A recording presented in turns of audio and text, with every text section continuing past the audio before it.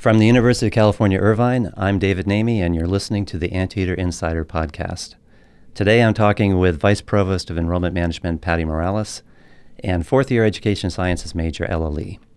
Together we'll talk about barriers students face along their academic journey and how enrollment management is working to address those challenges to support student progress and success at UCI. Patty, Ella, thanks for joining me. Thank you. Yeah, thanks for having us. Excellent. Ella, I want to hear about your time at UCI. How did you come to apply here, and what were you planning to study?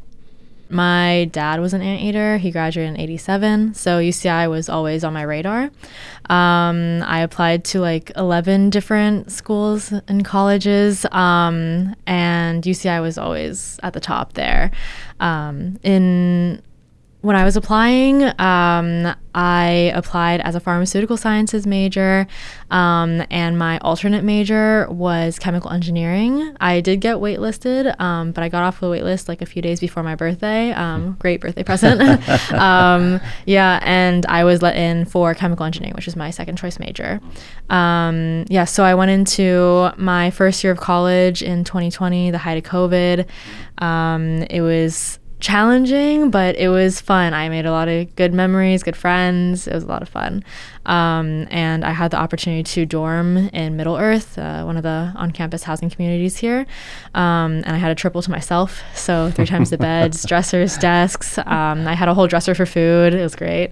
And then going into my second year, when we started to get more in-person stuff, finally had my first in-person class, which was kind of daunting but very exciting. But that's kind of where things took a turn, just in the fact of I had to figure out how to manage my time better, and how to deal with all of these different organizations and clubs and school, because you're a student first at UCI, all of these things, and what to prioritize first, which is kind of where I ended up switching my major, and there were a bunch of different resources, which I'm sure we'll get into later, that helped me out a lot in that process as well.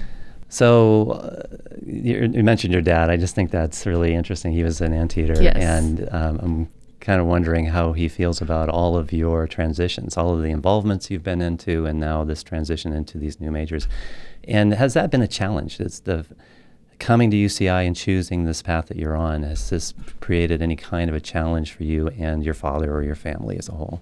I think the main challenge for myself is that I'm very close to my family. I feel very fortunate to say that, because I know some students can't say the same about their families.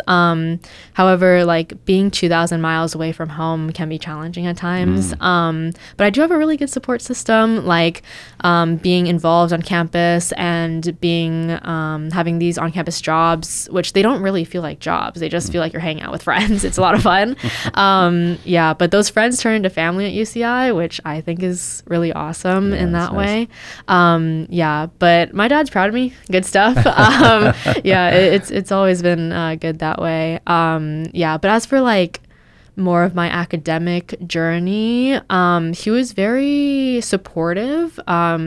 I think my mom had a little bit of a rocky start trying to get on the path of being okay with me changing majors outside of STEM. But now she's super supportive. It didn't take her that long to get on that train. But it's been good from here. So challenges beyond the family. What other challenges have you as a student faced at UCI? And I'll pick one because we had a chance to talk about this before, is academic recovery process. So some people know that as academic probation. I was a counselor once. I worked with a lot of students who were on probation. And I meant it to be a positive experience and a helpful experience and productive. How was it for you to go through that academic recovery process? Right. When I first got it, I just saw academic probation, that kind of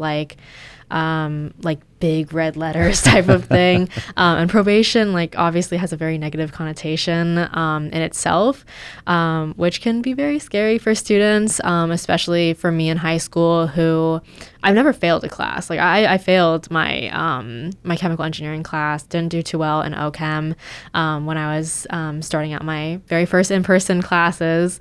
But I think overall the academic recovery process was very helpful, in the fact that like I got to talk to my academic counselor.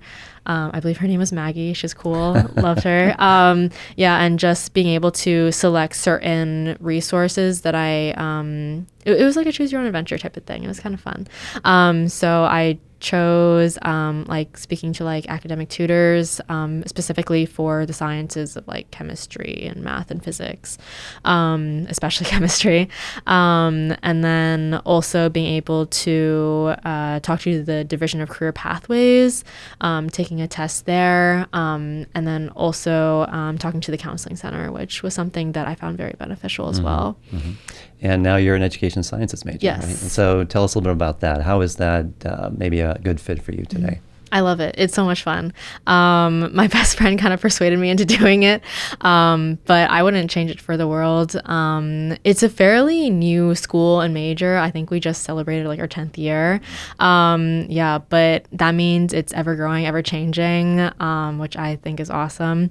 And there's so many things that you can learn about in education sciences, which before I thought it was just for becoming a teacher or just becoming a counselor. But for me, I want to become a screenwriter for an educational children's show, which a lot of people say is like, wow, that's really niche. I'm like, yeah, it is. But being able to take classes on child development is really interesting. They have a whole child development series from literally conception to like being a teen. And also I took this like life-changing course called I almost said engineering, Education 124. It's a multicultural education class. And my very first day of class for that multicultural education class, the professor is introducing himself, and he's like, hello, my name is Dr. Barry Goldenberg. You can call me Barry, and I'll be your professor. He's talking about himself. Oh, wow. There's a connection. Yeah, exactly. Yeah. And turns out, like, although years apart, we went to high school like 20 minutes away from each other. Oh, wow. So we're like from the same area. And from there, it was like an instant connection. I started going to office hours, which professors have to have at UCI. And that was my very first like office hours that I had with a professor. And we were just talking about life, education, what I want to do outside of this, all of that stuff as well.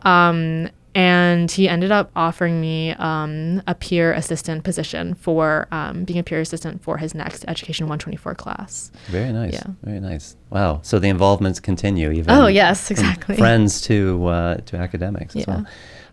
So let me come over to Patty and talk a little about the barriers as well that students might face. Can you think of any hidden barriers that maybe Ella or other students may not even be aware of that Sure. they might not they're not facing or they are facing, but we're trying to address? Sure, happy to. And I'll just mention for enrollment management, our goal is to consider the entire student life cycle. The offices that are under enrollment management include admissions, financial aid and scholarships, the university registrar, and we have an analytics unit. And we have a tremendous responsibility there to ensure that we're not only bringing a student into UCI and saying all the wonderful things that we have here, but then making sure that we've delivered on that promise, that we've supported students all the way through so that they can have that successful experience and outcome. So to go to the question about hidden barriers, majors have requirements, right? We also have general education requirements. There's only certain days of the week at certain times if you have a work-study job that there's a lot of logistics in how a student has to sort of get through their academic and extracurricular life here. So there can be barriers that come up there. If a student wants to make, for example, a transition in a major, and when they do that, they realize, well, I still have to take these requirements to fulfill this major, but I was doing this other thing. There's a barrier right there.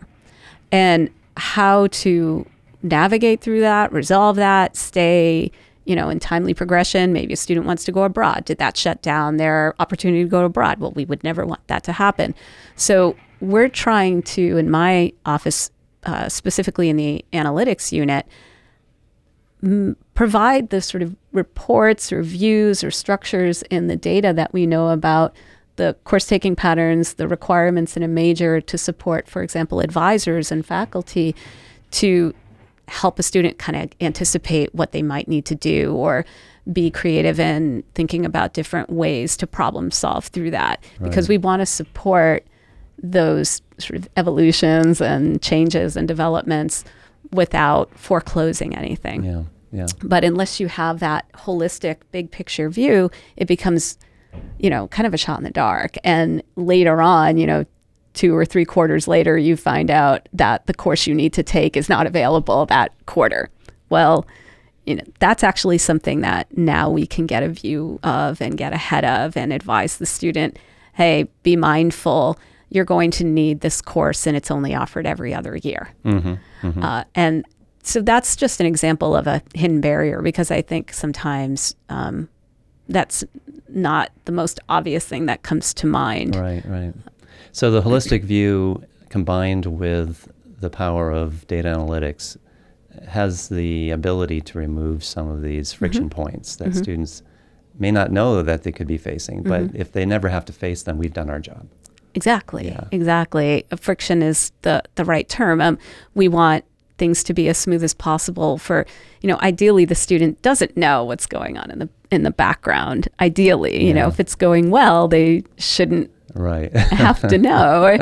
But I mean, let's be candid. We have systems here. We have processes that were set up in some cases decades ago, and they serve a certain purpose, a logical purpose that makes sense from an administrative perspective, but from that holistic student perspective where lots of things are dependent on each other, and what maybe something happens in financial aid and then or registrar, they have to they get dropped from a course for whatever particular reason, and now they're going to lose their aid. And these things sort of have these relationships across these different administrative areas.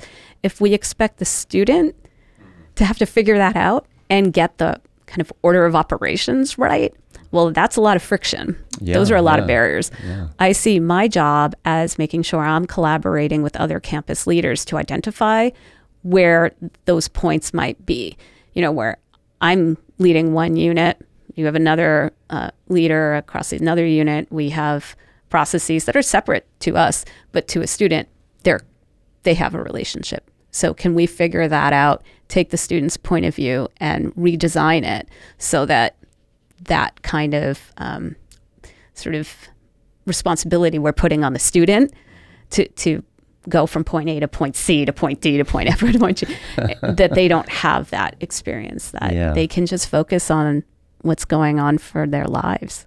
So Patty, let me be more specific about the data that our office is actually working with. Could you describe some of that data? What is it that we have access to? So I'll continue on the theme of courses just because it's a pretty concrete one. We have the data related to all the courses that a student has taken, and the grades they've achieved in that, and when they've taken a course, and what kind of prerequisites maybe they already had coming in with from AP or whatever the case might be. That's data that, when pieced together in a way that has a goal in mind, an objective in mind, which in this case is making sure you've satisfied all the things that you need to do to be able to get through that major, we're able to better sort of paint the picture for the student of how all of these different elements come together and see where there's something missing. And if instead we're just looking at it sort of piece by piece individually, sometimes it creeps up on you, So that's just an example of how we can use data in a creative way that's really about the individual student. I think a lot of times when we're talking about data, there's this sense that comes in as this very abstract thing, and we're talking about thousands of records and data elements, but it's actually the inverse. That's the goal of this. It's taking the data and remembering there's a student underneath all that who's got this very multifaceted story. And our job as faculty and staff is to bring all of that information into meaningful focus and then use that to have those conversations with students, to partner with them to make the right, decisions. And we're part of a larger campus initiative, a student success initiative called Compass. What's our role in that larger campus initiative? Yeah, I'll go back to that theme of holistic views. Yeah. Compass is an initiative that is bringing into collaboration the various offices across campus that service data for faculty and staff and other stakeholders. For example, the Office of Institutional Research. Like, these might be offices that students may or may not be aware of, that that has responsibility for doing all kinds of official reporting on behalf of the university. That's critical for, whether it's funding agencies or, government entities, or making sure we're tracking grant dollars and making sure faculty have access to what they need. Then there's offices within IT and grad division and the Office of the Vice Provost of Teaching and Learning, undergraduate education. Like, we are all looking at data in a particular way. But collaboratively, if we're better aware of what each other is focusing on, then we're able to, again, remind ourselves, okay, what's the student's perspective on all this? How do we bring these different data sources together, or the way that we get at data? How do we develop better awareness between the different offices and units of what those things look like, and identify where there's opportunity to maybe more seamlessly integrate those data sources, or just redesign how we've structured them. So the Compass Initiative is fundamentally about collaboration, and it's fundamentally about bringing different perspectives on something into a cohesive view. Back to Ella, because I know you have this long resume of things we heard about at the start, and I actually took notes to kind of go through them again. Maybe you didn't say this, but you're working on a minor in film and media studies. You're a coordinator for campus reps with admissions. You're a captain of After League. I think that's the sketch comedy group, and chair of events and socials for Digifilm Society. How do you manage those many opportunities? And I think you said time management is part of it, right? Yeah. And what advice do you give other students, maybe your students in the residential halls, about being involved in this way? Right. I think the biggest thing to remember, that also I'm reminded of in the resident advisor position as well, is that you're a student first. And of course, before that, you're a person. So prioritize mental health care, self-care, all of that good stuff. Meditate if you need to. Scroll on TikTok for a while if you need to. But also, I said earlier, time management. Maybe I have a paper due for one of my education classes, and then also I have to do a film analysis for one of my film classes, but then also I have to plan an event for Digifilm Society, or I have to plan a program or host a program even for RA, or maybe I have a tour for campus reps, and all of these things, I have to figure out what is an immediate priority, and also how to react in certain cases of like thinking about things more proactively than reactively. So it's almost like you are sort of navigating your own barriers, and hidden Right. or otherwise, that you have to address in the many roles that you have. In the resident advisor role, you've said this to me, and I really like this. You said that you're one of the first people new students meet at UCI, and that seems rewarding to you. Yes, it is extremely rewarding. I love it. I don't even know how to put it into words how much I love it so much. This is my third year being a resident advisor for Mesa Court, and every single year is a little bit different in the fact of the batch of residents that I get, and maybe some of their lived experiences. But the main overarching theme is that I am a big sister figure. I'm not a parent. I don't, manage them in that way. I am a shoulder to cry on. I'm a built-in best friend. I'm a plumber, electrician. I'm all of the things. And just being able to be there for them is like the most rewarding thing ever. Well, just as you seek to help new students in your role, does it mean a lot to know that UCI and and in this case, enrollment management is also trying to do what they do behind the scenes to help all students at UCI. Right. Yeah. No, that's very good to hear. I think the biggest thing is maybe some people will feel salty that like these changes won't be happening in their time at UCI. However, you got to take yourself out of that. Think about the prospective anteaters that are coming in, the new students, the transfer students even that are coming into this unknown world of UCI, and just knowing that we're ever growing, ever changing, evolving constantly. And if, like you were saying before, Patty, if you don't know about these things going on behind the scenes, then maybe that's a good thing. Yeah. Because otherwise, like, then you just know about all the bad stuff. But just being able to see that, like, or just hear from you that positive change is happening behind the scenes is very good to hear. And when we hear about these challenges, that's contributing so much. I think that even if a student can't themselves benefit from whatever change we put in place, hopefully it's comforting to know that we are listening and we are trying to make those improvements. Sometimes they're extremely hard to make for like technology reasons and other things that just can seem really is it just about tech? But sometimes it is, frankly. So we are trying very hard to make those adjustments, and without the students sometimes pointing things out to us, it'll be that much more difficult. So hopefully students take some comfort in knowing that they're a big part of when we are able to make those improvements. I imagine you take some personal and professional satisfaction in knowing that your division is trying to help students. Oh, absolutely. I'll go back to sort of close the loop on what I opened with, and that's much like Ella was describing, being like one of the first people that one of the first people that a student meets when they start at UCI.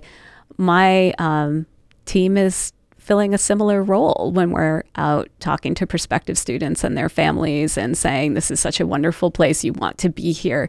We feel like we're well positioned to have your dreams realized, etc. I feel a lot of responsibility in that. We've made that promise to students, we better deliver on it. Yeah, I think universities today have to do their best to help their students succeed and certainly graduate on time. So it's really nice to hear this effort underway to try to do that here at UCI. Ella, Patty, thank you for speaking with me today. I really appreciate it. Yeah, this is a lot of fun. Thank you, David. Yeah.